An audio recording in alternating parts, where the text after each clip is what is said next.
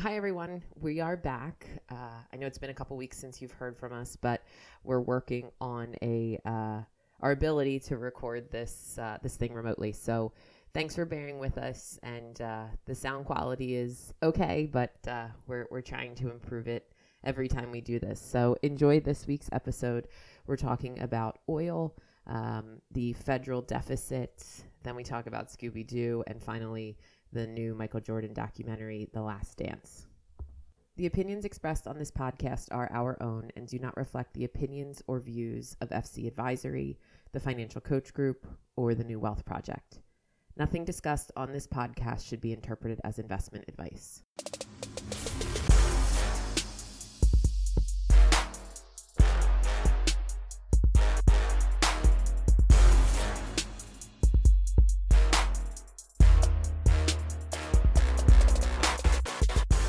All right, so this is episode 26 of Untucked, and this is Megan. And Mike is here. This is Jeff as well, operating remotely from my home office. It's like a closet inside of your closet. It's like a closet inside of my closet, you're right. So I haven't spoken to you guys in a while on the pod.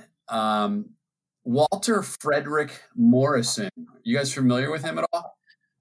No. Nope. He's the man who invented the Frisbee. And when he died, he was cremated and put into a Frisbee. He was put into a Frisbee? Yeah, they took his ashes and mixed it in with like the plastic and made him a Frisbee.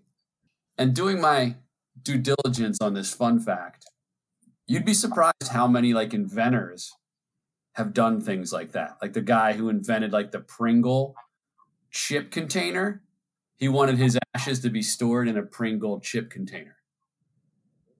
You think the guy who invented the coffin was buried in a coffin? He had to be, right? I'm guessing. How about Tupac Shakur? Wanted some of his ashes to be mixed in with a joint and his buddies could smoke them, which apparently they did. I thought it was interesting. The guy invented the Frisbee. When he died, he was cremated. His ashes were mixed in with the molding mixture of a Frisbee, and he was thrown into a Frisbee. It's kind of cool. Did somebody throw the Frisbee? I think they throw it all the time. I think that's Here comes Pop-Pop. They throw Pop-Pop around the backyard. Oh, man. All right. Do we have anything Philly sports related? The draft tomorrow night, baby. Yeah. I don't have anything to say about it. I don't know anything. Me neither. I know nothing about the Eagles draft. Well, I don't even know. What are they, like 21st or something? No clue. I got nothing. Are we going to talk about Tom and Gronk? How about that, huh?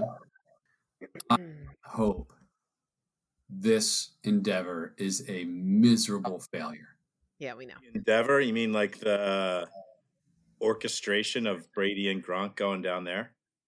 Yeah, like Gronk and Brady, I hope they just get demolished next year.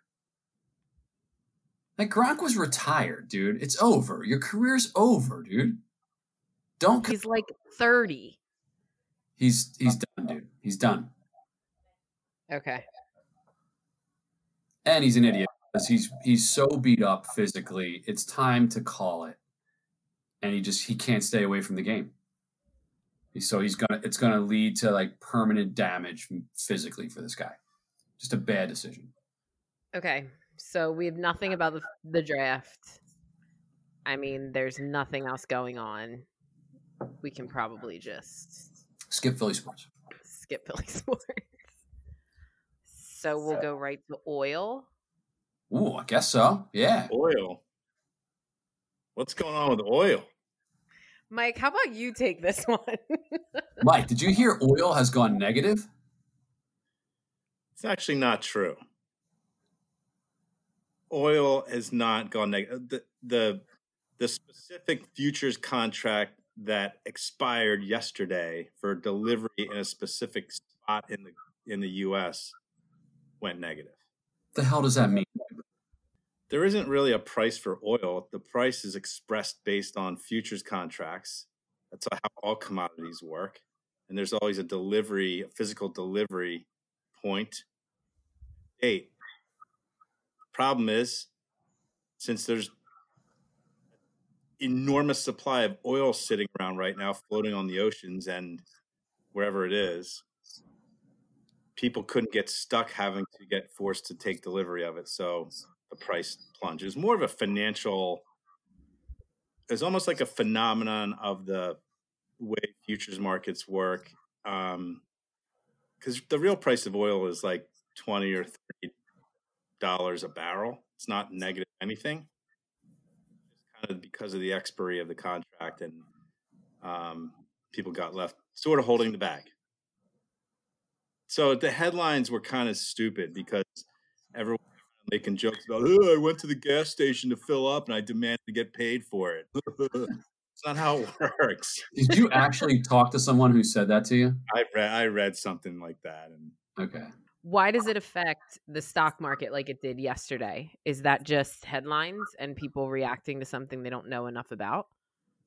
I don't think that the stock market was directly necessarily reacting to the oil situation, and the oil situation is specific to the expiration of that contract, which, there's there's refiners and producers who actually take delivery of oil and they hedge the price by transacting in the futures market. And then there's speculators, and those speculators were like about to get left holding the bag, where they were going to be forced to take delivery of oil unless they closed out the contract, and it turned out to be at like catastrophic losses for some. But really, the brokerage firms are on the hook, like Interactive Brokers, and those firms that would never in their wildest dreams think that they would have to have a negative, like anything less than zero for any asset, and that's what happened. So I think you're going to hear some wild stories about people that were wiped out, but it's really less of a story than it seemed like, I think. Because like the May contract is at 20 something, and the June, like it and the way that oil market works, it's all just sort of price discovery, the mechanism for price discovery for what expectations are for the demand and the supply of oil in the future. Just so happened that right now there's no demand and tons of supply, and that might happen again next month. It could, unless things change quickly, I think you're going to have the same dynamic. But it's a non-story. It's more of a headline than anything real. It's crazy though. There's like just tankers floating on the oceans outside of various countries full of oil that have nothing to do with it. Nowhere to put it, use it in the next month or whatever. It's crazy. I mean, I didn't realize how often and how much we use oil, but I think when you think about it, I think I put gas in my car 3 weeks ago and haven't filled up again.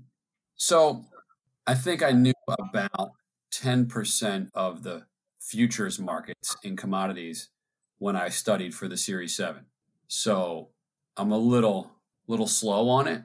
Give me how this works. So there's there's people, like you just said, there's refineries, there's producers that actually do buy the oil and transact delivery and execution and receipt of barrels of oil. But there's a whole market that just speculates back and forth. Is it almost like day trading on the commodity price? Yeah, I mean, there's the speculators are in there using the futures markets as a way to bet on or against the price of oil in the future. And there's the actual people that transact in the underlying commodity, whether it's oil or corn or cattle or whatever, that need to hedge themselves for the future, hedge themselves against the price increasing or decreasing. So it's not that different than the stock market. I mean, you have people that are day trading or algorithmic traders that only care about the next 30 seconds of price movement, and then you have people that are investing for long periods of time. So you have all those participants together, and the financial speculative crowd here are the ones that kind of were like, oh, I can't take delivery of oil here. I have to get out of this. So the selling pressure was enormous. You needed to pay people to actually take delivery of oil. It's insane. But by the way, Jeff, futures were not on the Series 7 because they're not securities. They are commodities, and there was nothing about futures markets on the Series 7 exam. Really? Yeah. When did I learn about it? You were the most recent one to take it, right? Because you had to retake it. I'm probably the only one in history that got it twice.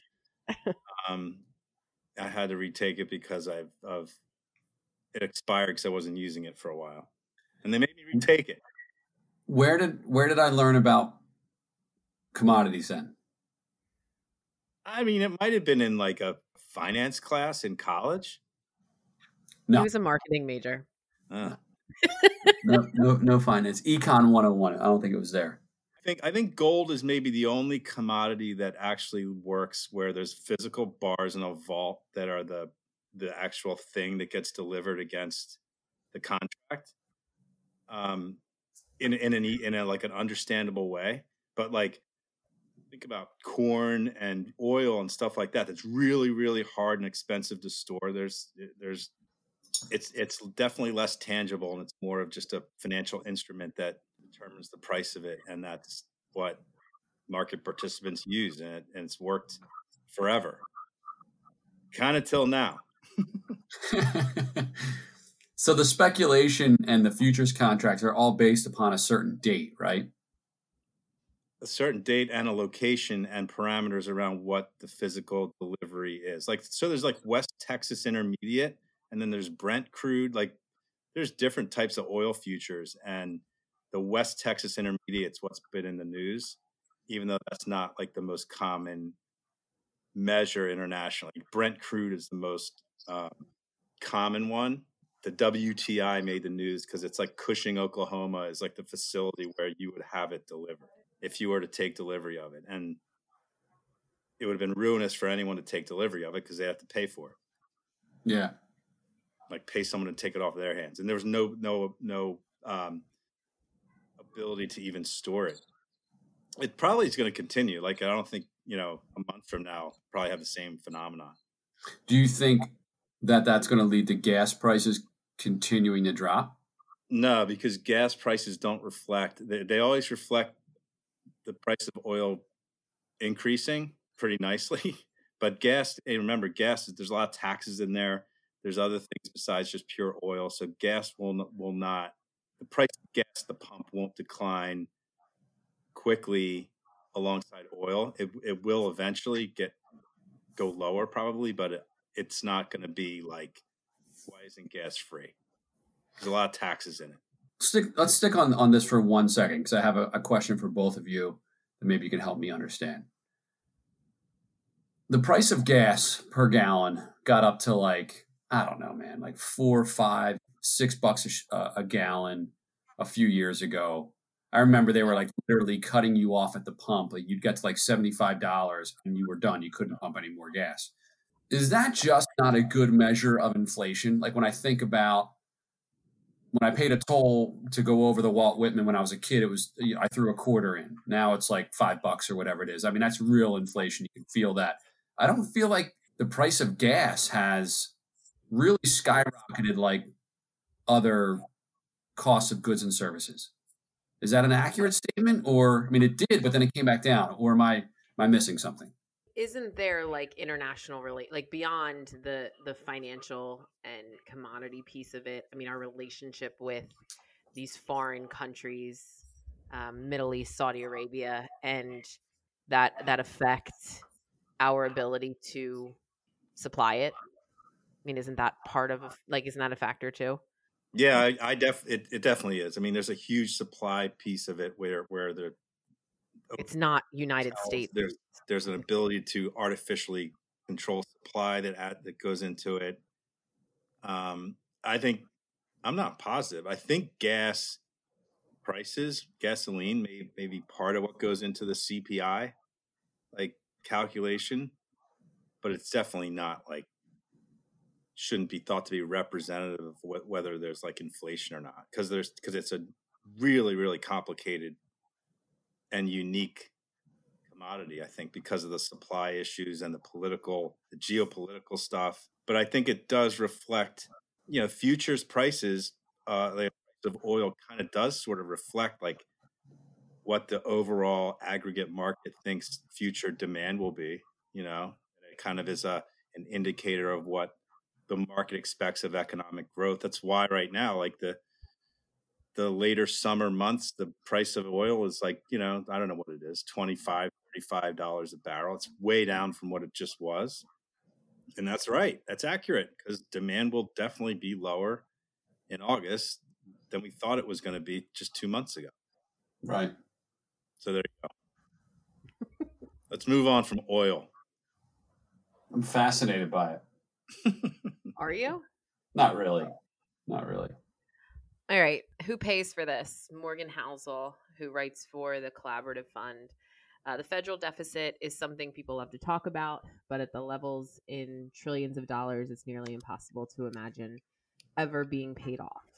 Morgan writes that should not be the expectation. Comparing our COVID world to World War II times, Morgan uses history to illustrate that as long as nominal GDP growth is higher than the annual budget deficit, debt to GDP goes down, and spending more than you take in leaves you with a lower debt burden. So I guess he attempted to just put into context this recent stimulus package, the newer one that's being drawn up, and trying to answer a lot of the questions that people have about, like, how does that ever go away? Are we saddling, next generation and the generation after that with an insurmountable amount of debt? I think Housel does a good job all the time. So he loves to just like draw comparisons to what happened in history, pulling out tangible, things that people were saying at the time and all that kind of stuff. And this is no different. Specifically, World War II, the amount of debt that was incurred to finance all that. And people were saying the same things then. Like, this is like, these numbers are like just staggering. You can't even get your head around them. And future generations are screwed, and same thing. And his point, first of all, the caveat being, we don't know for sure if this time is going to be different, but it's not, there's not a due date. So as long as you can continue to grow and serve the debt, make the payments, like, don't worry about it. And not don't worry about it, but it's not like a mortgage payment or, a huge credit card bill that has a due date that if you can't make it, you're like dealing with bankruptcy. And over long periods of time, as long as you have growth, prosperity, and you can handle the service of the debt, it doesn't matter. And one of the charts I saw was the amount of money in circulation since the 08-09 debacle has more than doubled. Where's inflation been? Everyone was yelling about inflation, and the same thing back then when there was a huge stimulus package put in place to deal with that, and it hasn't happened because we've grown, because the economy has grown, and interest rates have come down, and the cost to serve that debt has been somewhat manageable. So I think I liked it because it kind of reminds you that this isn't like how most people think about debt. This is something that's always going to be there. It ebbs and flows, and it doesn't have to destroy your country or your economy to have a big deficit or record levels of debt or whatever you want to call it. So that's my take on it. Yeah, I found that point very interesting, how there is no due date, right? Countries don't have lifespans. Like, people have lifespans. You buy a car, you buy a house, you have credit card debt. It's due at a certain time, and you're going to die at some point, and that debt needs to be paid. Countries don't die. So who gives a shit how much debt there is? I mean, really, who gives a shit? Meg, I appreciate you in your summary, the one paragraph that you read, because I was confused by it. I wasn't confused by the majority of it. As long as nominal GDP growth is higher than the annual budget deficit, debt to GDP goes down. That makes sense to me. But then the last part of that paragraph was, and spending more than you take in. So spending more than you take in leaves you with a lower debt burden. Is that a typo? Like if you spend more than you bring in, then you're increasing your deficit. I interpret it as the country like growing more in spending and stimulating the economy. Gotcha. And then like taking in, meaning taking on more debt. Gotcha. Yeah, thank you for clarifying. When he made the analogy to the national debt is not like most people think of it like their own household. Like I have expenses, I have income, and then I can create debt. It doesn't work that way because of obviously the end date and not having one. So who really cares? Yeah, you're not going to burden you're not going to burden your grandkids with it. We were burdened with it. How come we didn't fall apart? The only thing I think that and drawing the analogy back to the post World War II is taxes were insanely high.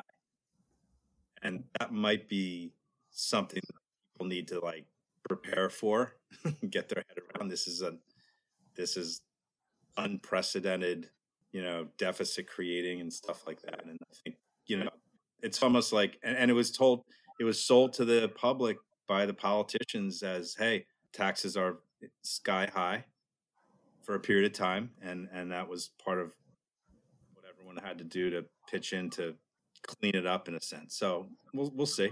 I don't know if this is I shouldn't say I don't know. It's definitely a different regime and psychology and all that with respect to that stuff. But yeah, and even just like eliminating the last 3 months, I think there's always been this talk about the federal deficit in a way that I feel like Morgan just put in context. And what we're dealing with now is likely very, very different than anything we've ever seen. But just understanding that there isn't a due date. It's not like the consumer debt that we're all servicing ourselves. It's trillions of dollars. Like it's a number that I don't even know how many zeros there are. Do you know what I mean? Like, yeah, that to me was what I liked most about this article. Like it was helpful for me at least to understand. Well, I liked it because it put me more at ease with it. Like you said, Meg, like it helped me understand it because I know people and I'm friends with people that this is like a major issue for them. Like they really like freak out when you start talking about the national deficit and it's like they lose their minds and it's like, what the hell are you going to do about it? There's nothing we can do about it. Go live somewhere else. Go live somewhere else, man. Don't live here if it's so bad. But you can't go to Canada. The border's closed right now. Yeah, you actually can't move anywhere. You're stuck. You can get there. Oh. We ready to talk about Scooby-Doo? I can't wait. I've been waiting for this, man. The Secret of Scooby-Doo's Enduring Appeal was written by Christopher Orr from The Atlantic, and this man got paid to write this article. He uses this to talk about Scooby-Doo's ability to stick around, which, again, until this point, never thought about. But since premiering for the first time in 1969, Scooby-Doo has over the years been the subject of at least 19 TV series, more than 40 animated films, and 2 live-action movies.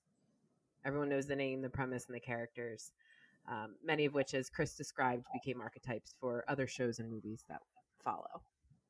Scooby-Doo is like a pretty impactful show, legacy.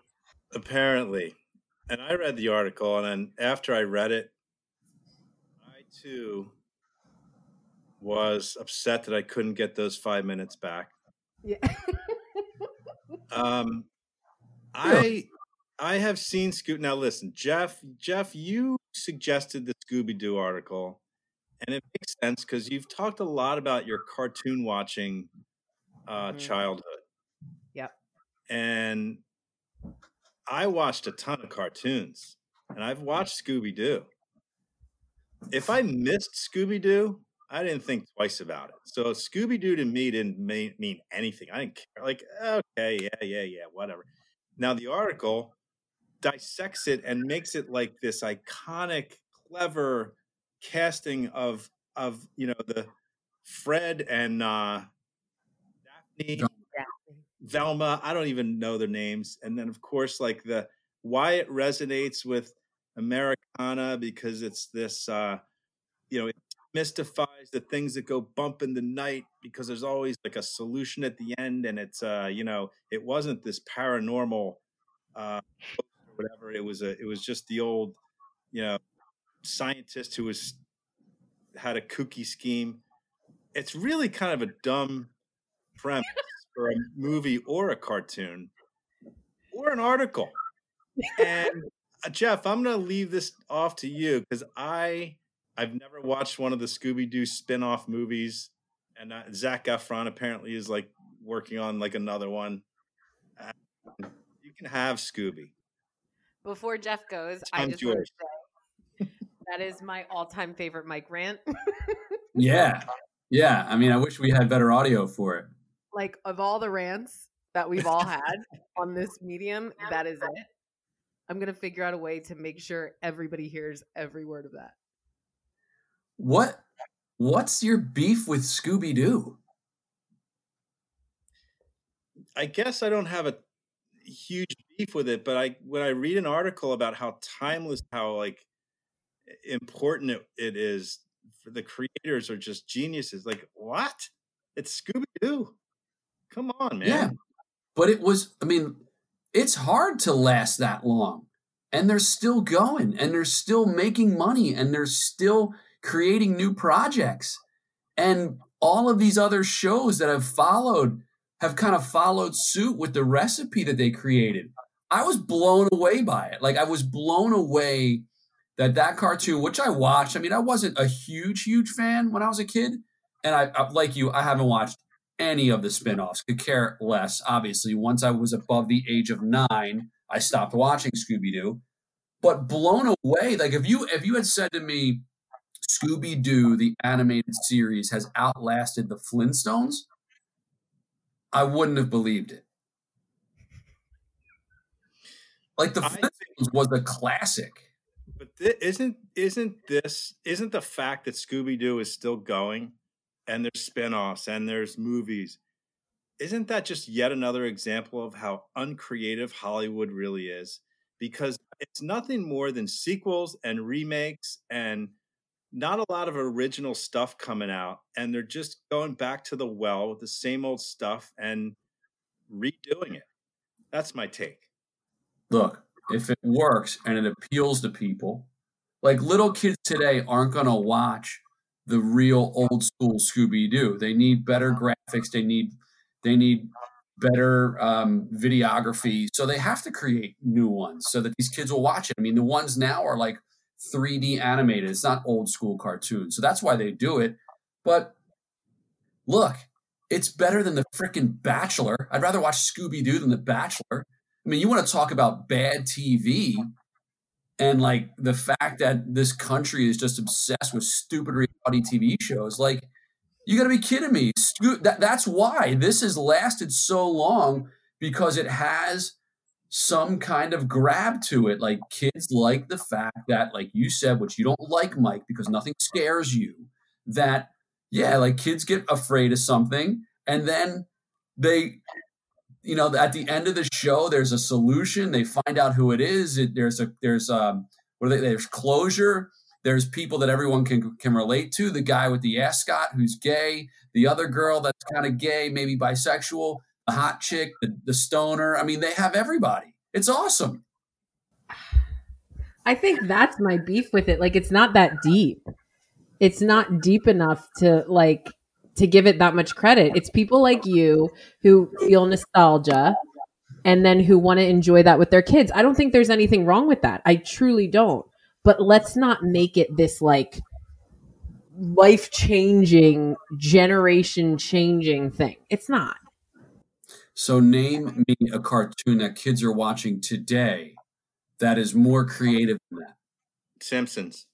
The Simpsons has been around for 30 years, dude. I mean, today, like something that's been created like for art for your kids. And The Simpsons is not created for children. It's created for adults. How do we not know that there's not going to be something like Scooby-Doo in... Nobody was watching Scooby-Doo in 1970 and thought, oh shit, this is still going to be around in 2020. That was not the plan. Look, I got little kids. They watch cartoons. They're awful. They're not going to be around 30 years from now. Except the fact that Hanna-Barbera, whatever the hell their names are, had a great concept and it stuck. And look, they're still making movies based upon it. That's crazy. Like, it sounds like you're agreeing with the author in a way, and that the formula of Scooby-Doo, meaning the characters and like who they were, how they operated, was key to having it continue to be something that someone would make a movie about and people will go watch. Yep. Right? 100% agree with him. Me and Chris Orr, same page. Okay. Dude, we literally have a box of Scooby snacks in our pantry right now. They made food from it. It's crazy. The show has staying power, and I think that was amazing to me. I didn't think it had that much grab and appeal and staying power to it. And when I started reading it and thinking more about it, I'm like, holy shit. Yeah, I mean, it's still around. And it really hasn't changed that much. Like, what's the stoner guy's name? Shaggy?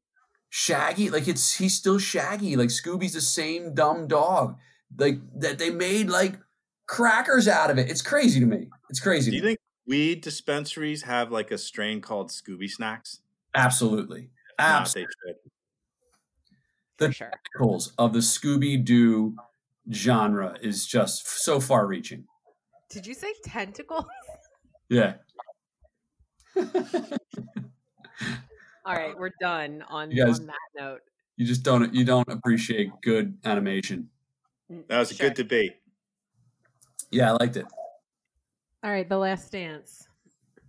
Dude. Okay, so Jeff, you watched, right? Yeah. What's your take? So here's a little background for me, for you guys, on me. I was a huge Jordan fan. Absolutely enormous Jordan fan. Every space on my wall as a kid had a Jordan poster on it. I had owned maybe 4 documentaries on Jordan that I just watched over and over again. My father would take me to the Bulls-Sixers game whenever the Bulls were in town. I loved Spike Lee. I mean, I loved everything about the Jordan brand. The clothes, Gatorade. I mean, I loved everything about him, dude. And what's interesting though is I never had a Jordan jersey. I had a Scottie Pippen jersey because I did appreciate that no one appreciated Scottie Pippen and everyone had a Jordan jersey. So I'm like, dude, I'm not wearing a Jordan jersey. I'm going to get a Pippen jersey. It cemented the first 2 episodes for me, and I'm anxious to get Meg's take on this, that he's the GOAT. I mean, there's just no doubt about it. I mean, if I was on a playground and I had to pick Michael Jordan or LeBron James, because I would say they're the 2 best of all time, I would pick Jordan because it became so clear in those first 2 episodes, he will cut your heart out, dude. And I'm not saying LeBron won't, but Jordan will cut your heart out, dude. And that was like, I knew that about him, but it was really cool to see who's the UNC assistant coach at the time? Roy Williams. Like when he said to Jordan, or Jordan said to him, look, I want to be the best basketball player of all time. He's like, well, you got to go work hard. And he goes, look, I work as hard as all these guys in this gym. He goes, well, you need to work harder than all of them. And he was like, I'm going to show you I'll work harder than anyone on this planet. Like, it was just, dude, it was awesome. Yeah. Before we Meg, I too am loving to hear Meg's take on this, but a couple of observations I made from the first 2 episodes. Number one, holy shit. How awesome was it that the Bulls allowed a film crew to come in and do what they did for an entire season? And now we have this gold in terms of footage. That's just awesome. So forward thinking, man. Unbelievable. Second thing, and Jeff, I agree with everything you just said about the goat stuff. Like, and just watching and rewatching the what went on that decade in the NBA. Here's the thing. High school, like, it's very famously well known that Jordan got cut from his high school varsity team, I think as a sophomore, maybe, and maybe junior, because he grew 5 inches over the summer. But he was 5'10", 5'11" as a sophomore. People tell that story and they're like, "Oh, see, son, don't get down. Michael Jordan, got cut from his high school team and all this." My take on that is, what kind of an idiot has that high school coach got to be to not see that even though the guy's 5'11", he's a supremely talented basketball player in Wilmington, North Carolina? How do you not have a future NBA player on your varsity team? I don't care that he wasn't 6'5" yet. Does anybody wonder how you could miss just raw talent? Because the raw talent's obviously always been there. Now, granted, it accelerated big time when he got into college and then the pros. I got it. But you're going to tell me he was that bad of a basketball player as a sophomore to not make varsity? Dude, there's something missing. And I've called bullshit on that story forever because, you don't get cut as a sophomore and then go to UNC as one of the most highly touted recruits in the country 2 years later. It doesn't happen. And I don't care what happened, but it's never made sense to me. Every time someone's used that anecdote, I'm like, that's bullshit. He hit somebody, he got in a fight, he broke a rule, which is all fine. He would have been a 15-year-old kid. No one would be mad at him for that. But let's not act like this was a talent thing, because there's no way it was a talent thing. Jordan's dad probably hooked up with the coach's wife or something. Yeah. Got him. The Bulls GM, the little guy, Krause. Holy shit, what a loser. I never liked him, ever. And I forgot about he's dead, though? He is? Yeah. Oh, I didn't know that. Well, yeah. He comes off badly, at least so far. I mean, just in all of it. I mean, I'll leave it at that. And then Scottie freaking Pippen. Oh my God. We all knew how good he was, but maybe not how important he was. Just his basketball sense and how he made that team succeed or fail. Oh my God. I can't wait to watch. I'm dying for the episodes to drop. So it's 1 and 2 are out, and then every Sunday a new one comes out. Every Sunday, 2 new ones. So it's 10 total episodes, 5 weeks. So you guys know that LeBron's mine, and this has actually been really fun to watch because I don't have a memory of I wasn't alive the early part of the Bulls. So for me, it's really cool to go back and get this kind of view of it. Obviously, Michael is Michael.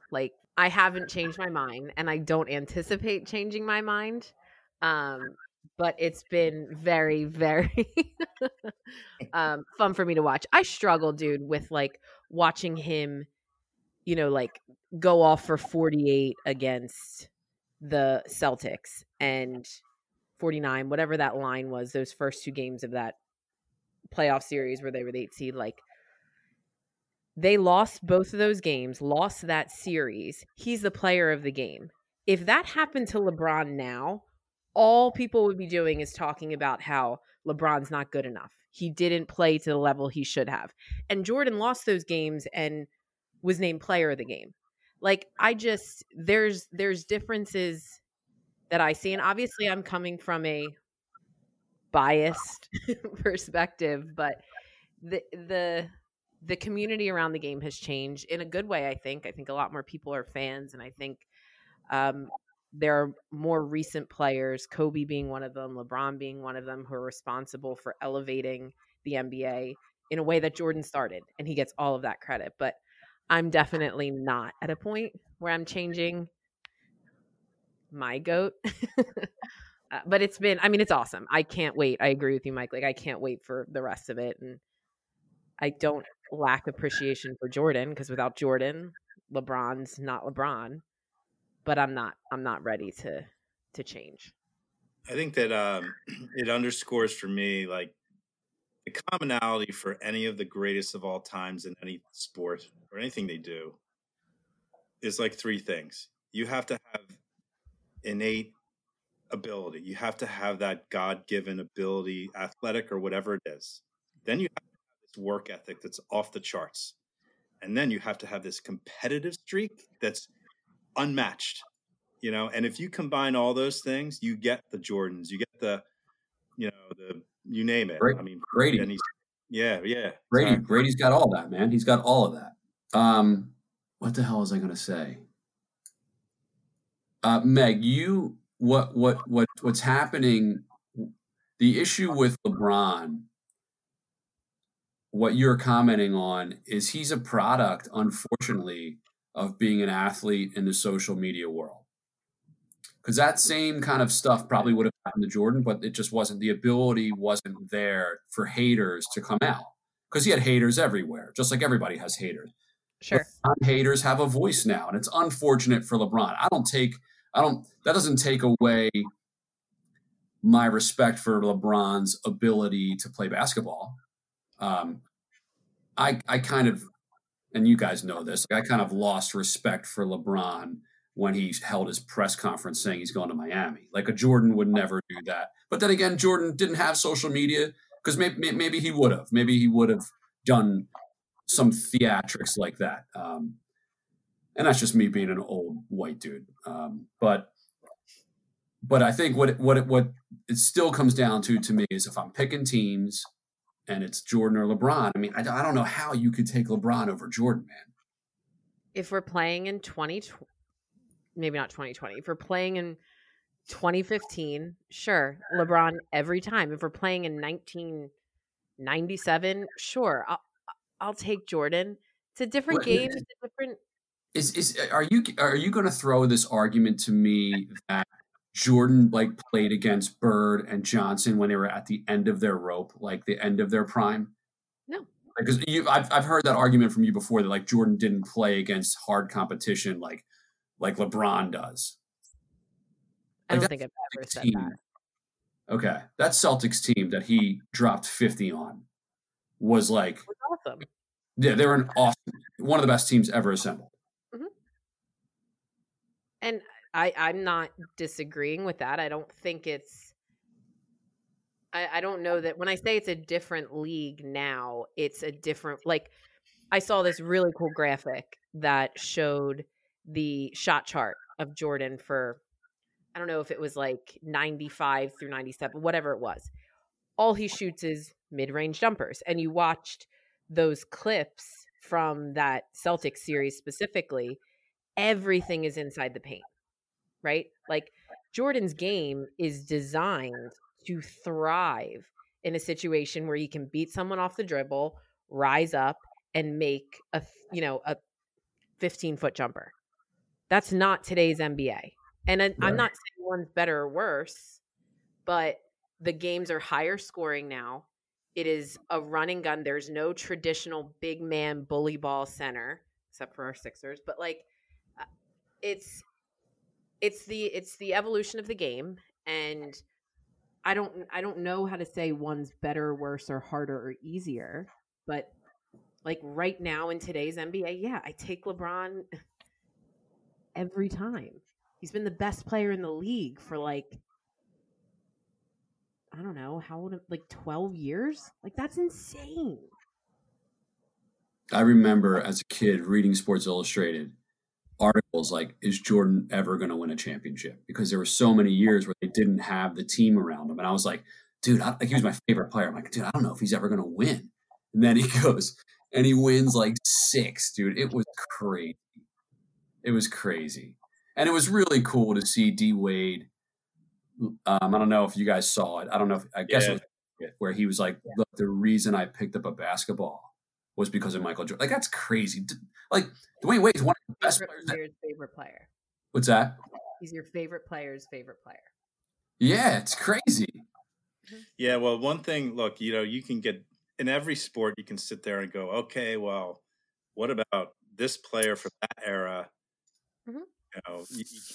You just can't compare eras. You just have to look at who was there at the time and how good they were in their peer group. And that's all this is, I think. I mean, I don't look at this saying, oh, look, Jordan's the greatest that ever played. Because the player that'll come along and will make LeBron look like, Yeah. pedestrian. I But can't wait till Meg has to defend LeBron against like the next LeBron. But like, I guess I like to think that like this is what I get. I get mine. Jordan has his, and I hope there's somebody else. As a basketball fan, like that's what I want. I'm not here to like make people who think Jordan's better feel wrong about it, because Right. first of all, I don't give a shit. Like whoever you think is the greatest of all time does not matter to me. Which is probably why this has been like such a fun, and I'm so excited to see what else is next, because I didn't get to appreciate this as a basketball fan, and I get to now. LeBron, I've been watching for years. He's the reason I'm an NBA fan. So a lot of it is just like my appreciation for the game and him just being the most like, important part of it. Yep. good stuff. Yeah. Yeah. Totally. All right, top 5 Yeah. worst animals. Top 5 worst animals. This does not include insects, correct? Oh, I Mm, included them. I might have some insects on my list. I wasn't getting super particular about like Yeah. species. Okay. Who wants to go first?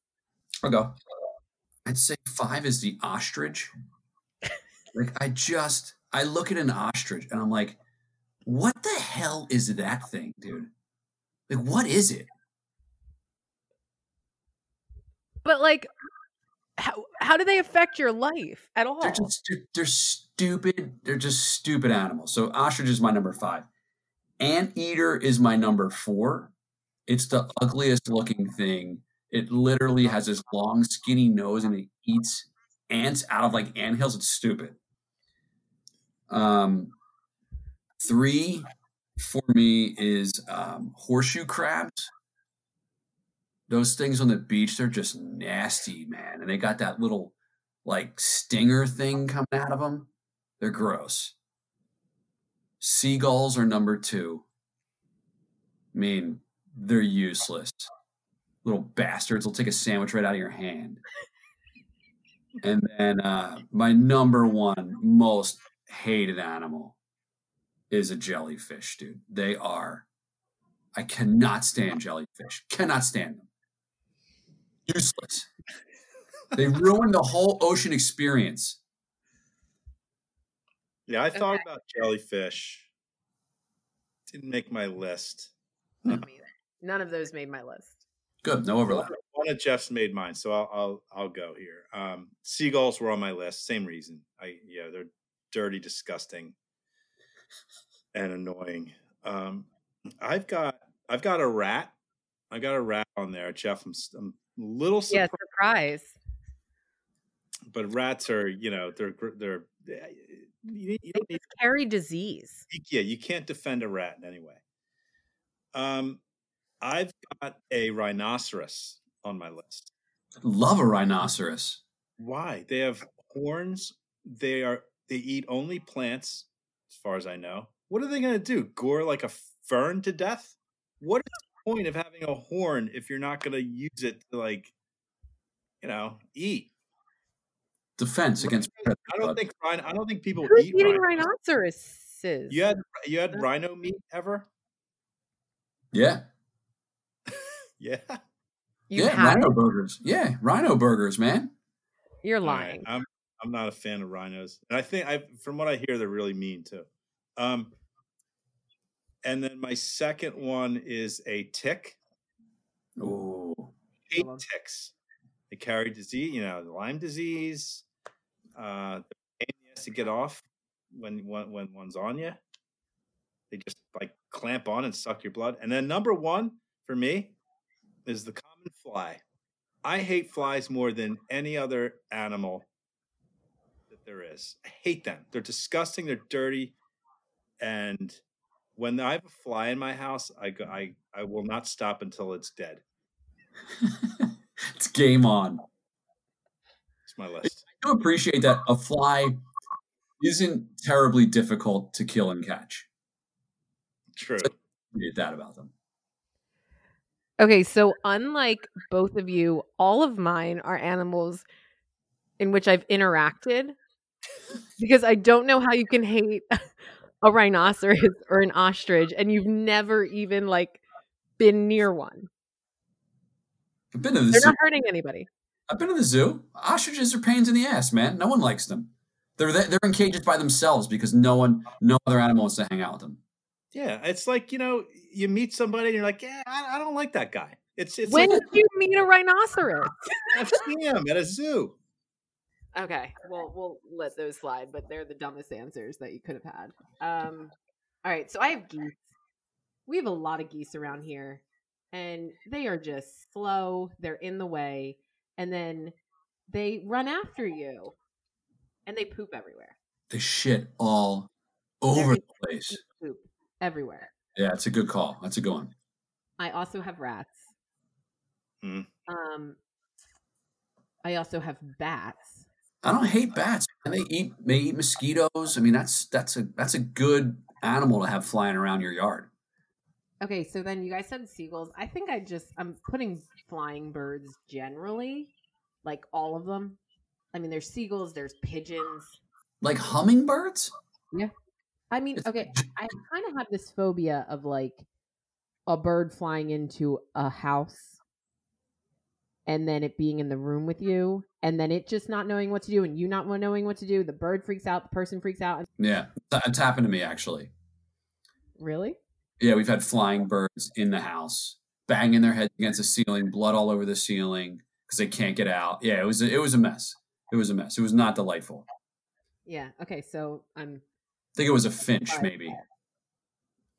Finch. and then my last one is mosquitoes. Like, oh, good call. What about like greenhead, the ones on the beach? I thought about that's that. Yeah, they're another good one, but mosquitoes is just applicable everywhere. I try to stay away from insects in general with this top 5 because I thought we were going animals, and I think insects are a different category. But no, that was good. Good call there. Mosquitoes. You'll just do ostriches. Yeah, makes sense. Hey, thanks for listening, everybody. Bye, guys. See ya. Signing out. Thanks for listening, guys. Just want to take a couple of minutes and remind you that if you have any interest in learning more about us, Jeff, Mike, and I are 3 of a 7-person team operating a financial planning firm in Westchester, Pennsylvania. The Financial Coach Group is a retirement-focused firm, and we serve clients who are either approaching or already retired. Our comprehensive process, it was developed to address the myriad of issues specific to that demographic. The New Wealth Project is also a comprehensive planning offering that is focused on a younger demographic, young families, young business owners, emerging community and professional leaders who have a also unique but different set of issues and concerns. So if you're interested in learning more about either one of our offerings, I would encourage you to visit our websites, www.financialcoachgroup.com or www.thenewwealthproject.com. Thanks for listening, guys, and we'll talk to you next week.